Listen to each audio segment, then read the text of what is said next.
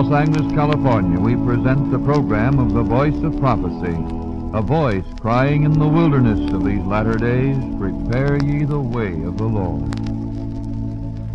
Coming again, Jesus is coming again. And now we invite you to listen to our broadcast and share with us the mutual blessing and inspiration of this hour together. We are bound for Canaan land, standing by the way. Who shall lead us on the road?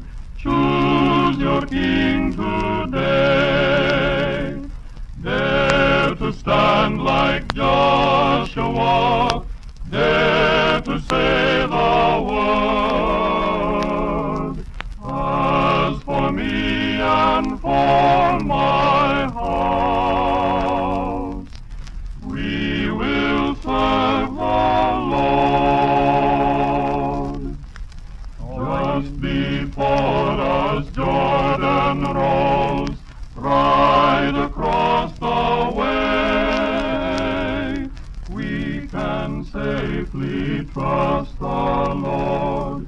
He shall lead today. Dare to stand like Joshua, dare to say the word. As for me and for my house, we will serve the Lord. Almighty and most gracious Heavenly Father, from the beginning of the world thou hast purposed that the earth may be filled with happy homes. This purpose cannot fail. Thou hast said the earth shall be full of the knowledge of the Lord as the waters cover the sea.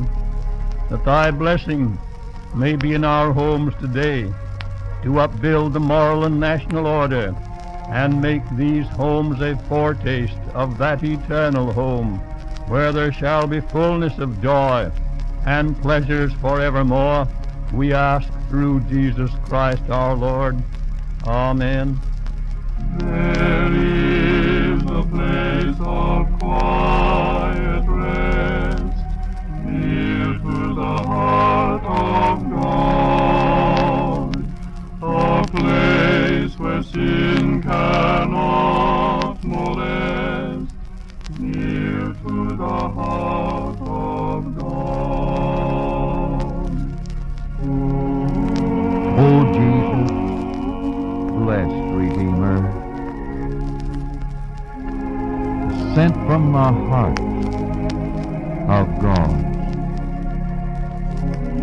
hold us who wait before thee, near to the heart of God.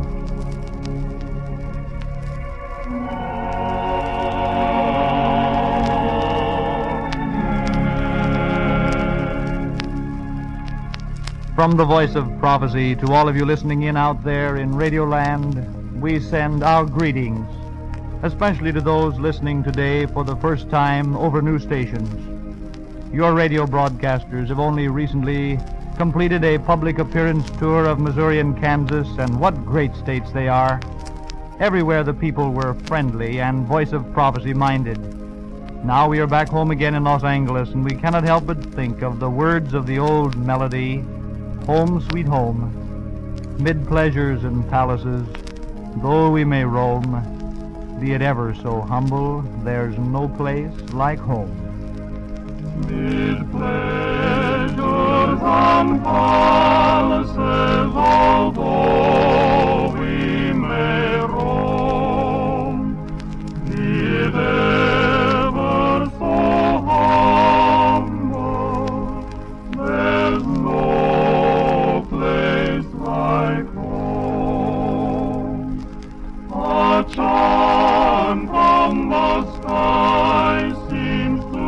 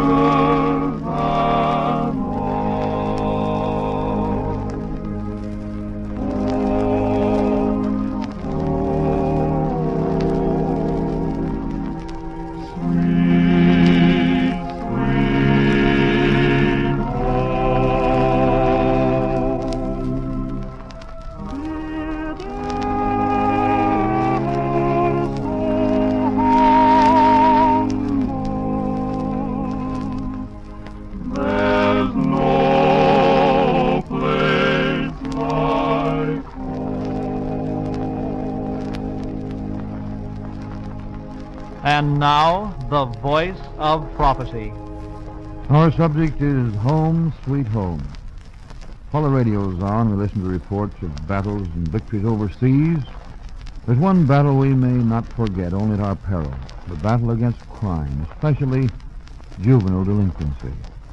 According to J. Edgar Hoover of the FBI, as reported in the Congressional Record, nearly 1,500,000 crimes were committed in the United States in 1 year. In addition to these crimes, there were 16 million minor offenses in the same year. Mr. Hoover says we know from actual case studies that persons under 21 years of age account for 13% of all murderers arrested, 40% of all robbers, 56% of all burglars, 65% of all car thieves, 27% of forgers, 29% of arsonists, and 87% of all thieves arrested. Can we hear such disturbing facts from a man in Mr. Hoover's position without a sense of deep concern? The Signs of the Times, America's great prophetic weekly, carries a statement by Captain John J. Cronin, head of the Missing Persons Bureaus, New York City, that 3,248 girls and 3,118 boys between 13 and 20 years of age were reported missing in 43, a 41% increase in missing girls over the previous year. He says war conditions, infatuation with servicemen, misplaced patriotism, parents working unable to take care of the children, girls especially, are the chief reasons for this increase. These things do not just happen. The Bible says, "The curse causeless shall not come," Proverbs 26:2. And besides the excitement of war times, there are other definite causes for our rising wave of boy and girl crime. Mr. Hoover says people commit crimes because they lack moral responsibility, because their spiritual growth has been stifled. We have youth committing crime because we fail to provide youth with a proper upbringing. Children are driven to crime because of deep-laid faults in society, such as poverty, degeneracy, parental neglect, and lack of religious training. What can we expect, my friends, when over 60 million of our fellow citizens profess no religion whatever, and many of these do not even believe in God? If parents believe in no divine governor of the universe, no moral standard in the Ten Commandments, no judgment to come, how can they lead young minds to regard any rules of righteous social behavior? If, according to a God-ignoring popular philosophy, men are only partially educated animals, with no heaven to win, no hell to shun, how can morality exist? Is it any wonder that a generation which is increasingly influenced by Christian living in the home, that is, Christless living in the home, rather, is causing grave concern to the law-enforcing agencies of our country?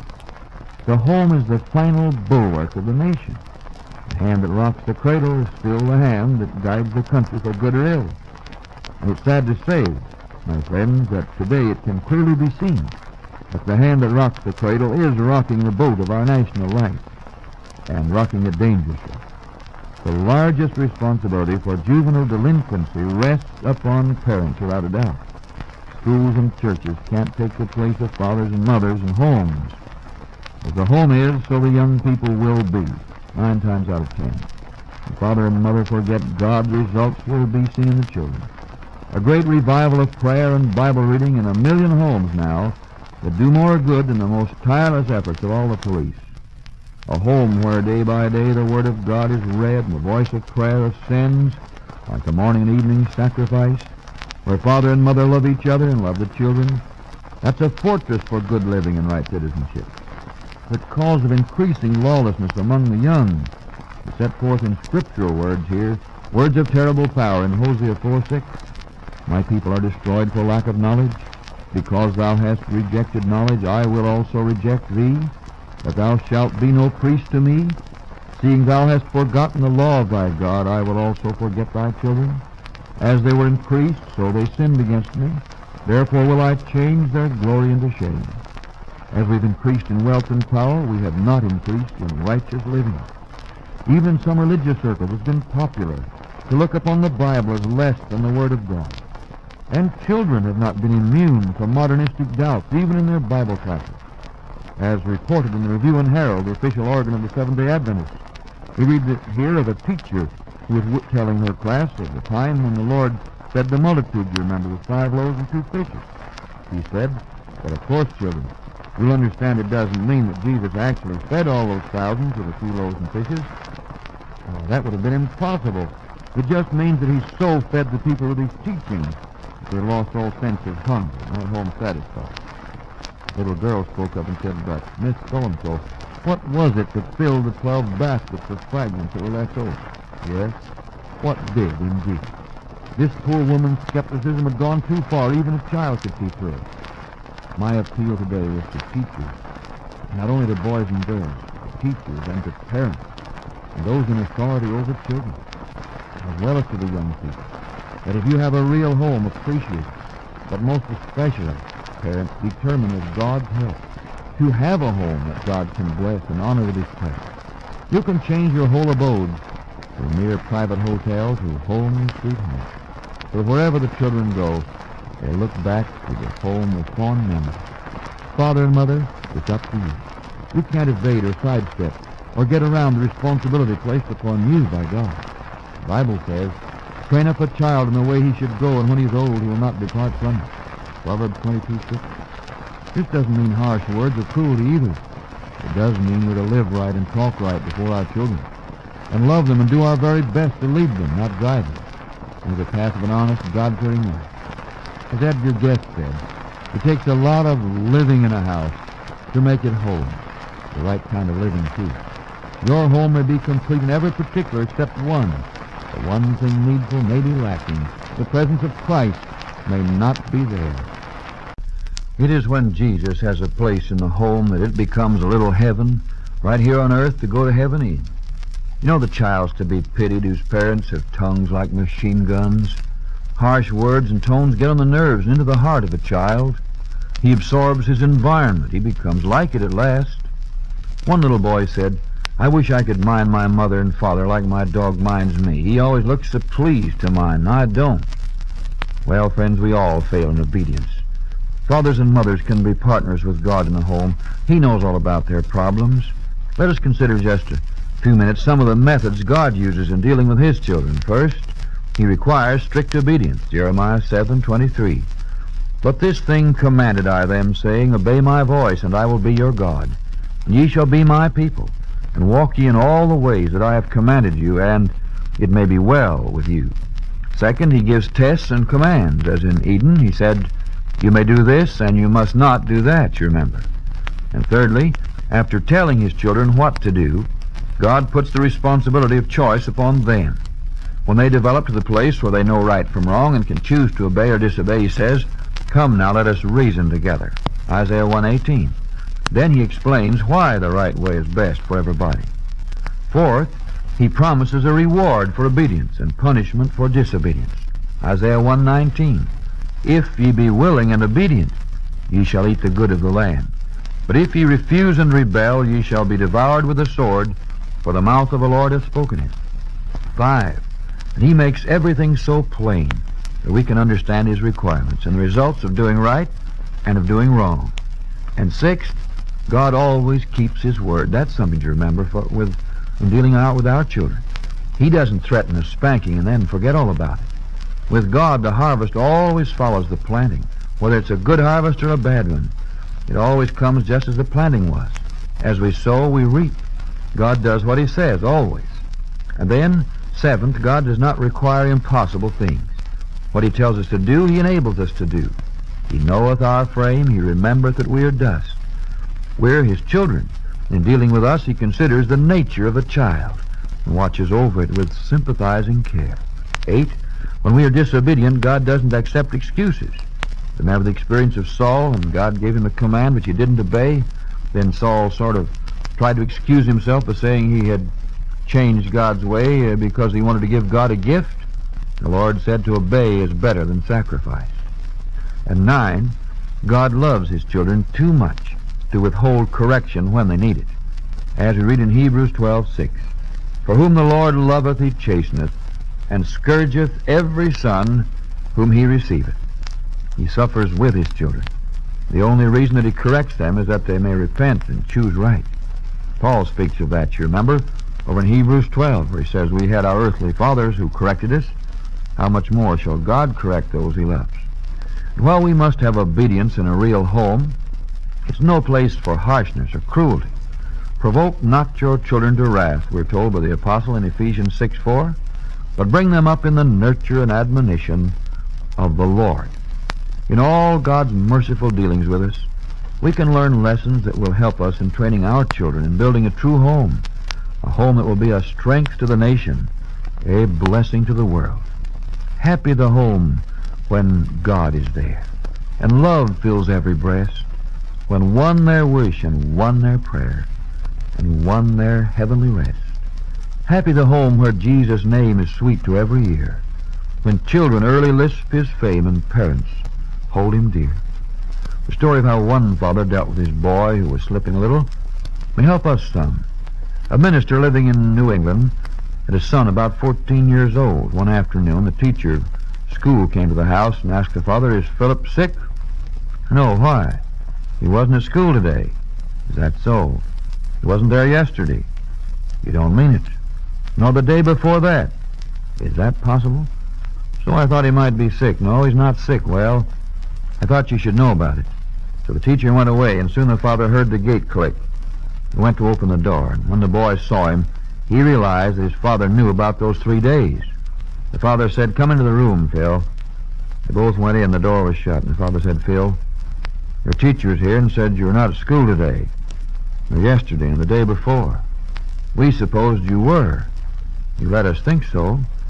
You don't know how bad I feel. I've always said I can trust Phil. And here you've been living a lie for 3 days. Hard to be talked to quietly that way. It would have been much easier to take a whipping." Then the father said, "Phil, we're going to pray." And they got down on their knees, and the father prayed for his boy. Phil listened and knew how bad his father felt. When they got up, there were tears in their eyes, and the father said, "Phil, it's a law of life that where there's sin, there's suffering. Where there's suffering, there's sin somewhere. You can't separate the two. You've done wrong. I'm in this house as God is in the world, so we'll do this. You go up to the attic. I'll make a bed for you up there and bring your meals to you. And you'll stay up there just as long as you've been living a lie, 3 days and 3 nights. Phil didn't say a word. They went up to the attic, and the father prepared a bed for him and kissed him and left him alone. Then supper time came. Neither father nor mother could eat. They went into the living room and tried to read, but the words ran together. Finally went to bed, but neither could sleep. After midnight, the father said, "I can't stand it any longer. I'm going upstairs with Phil." So he took his pillow and went up quietly so as not to waken the boy. Tiptoed across the floor to the corner by the window. There Phil lay wide awake with something glistening in his eyes and stains on his cheek. Father got in bed with the boy, and soon their arms were around each other's necks. Always been great pals. Their tears got all mixed up together, and then they both fell asleep. Next night, the father said, "Good night, Mother. I'm going upstairs with Phil." Again, the third night, he slept in the place of punishment with his son. Oh, radio friends, if our homes are to be a home sweet home, we shall need obedience and love, and lots of love. Nothing but loving hearts can make a true home, and in such homes all the hope of our country lies today. It's the father's kingdom, the mother's world, the children's paradise. May God help us to make our homes what they ought to be and what they may be. A place where God dwells, where Christ is honored. Our home life here is to prepare us for a place in the home over there, where the Heavenly Father will welcome His children of earth to love, rest, and home, sweet home. As the song says, "The dwellers in the homeland are beckoning me to come, where neither death nor sorrow invades their holy home. Oh, dear, dear native country, oh, rest and peace above. Christ, bring us all to the homeland of thy redeeming love." The homeland, oh, the homeland, the land of the free born. There's no night in the homeland, but the fadeless morn. I'm sighing for the homeland,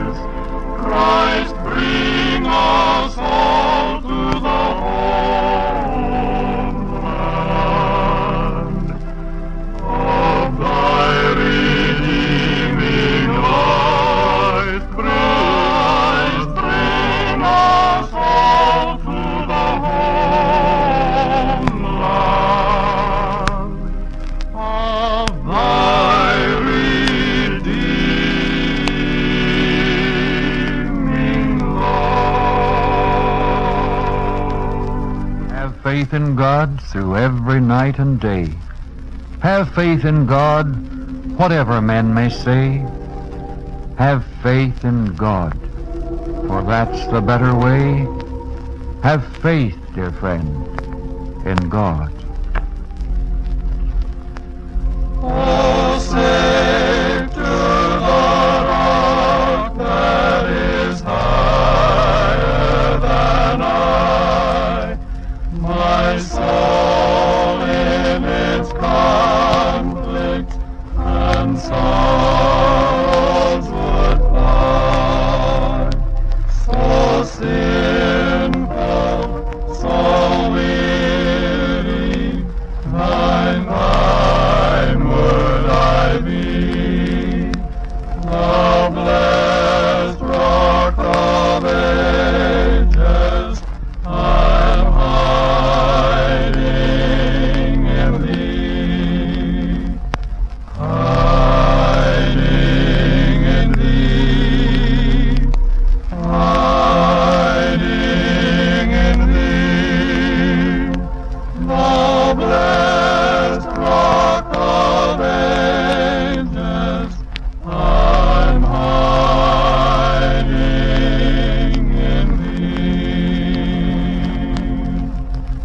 Up in the conflict, when pressed by the foe, I have fled to my refuge and breathe out my woe.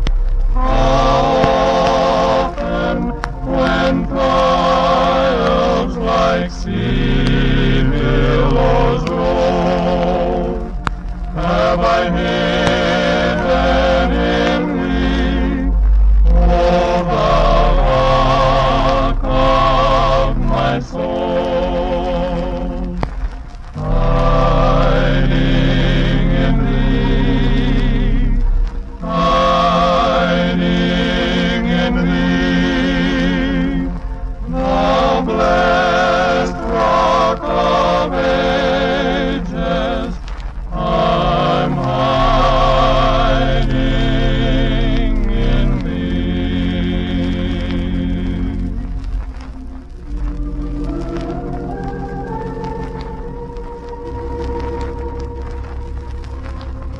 The Lord bless thee and keep thee. The Lord make his face shine upon thee, and be gracious unto thee. The Lord lift up his countenance upon thee, and give thee peace.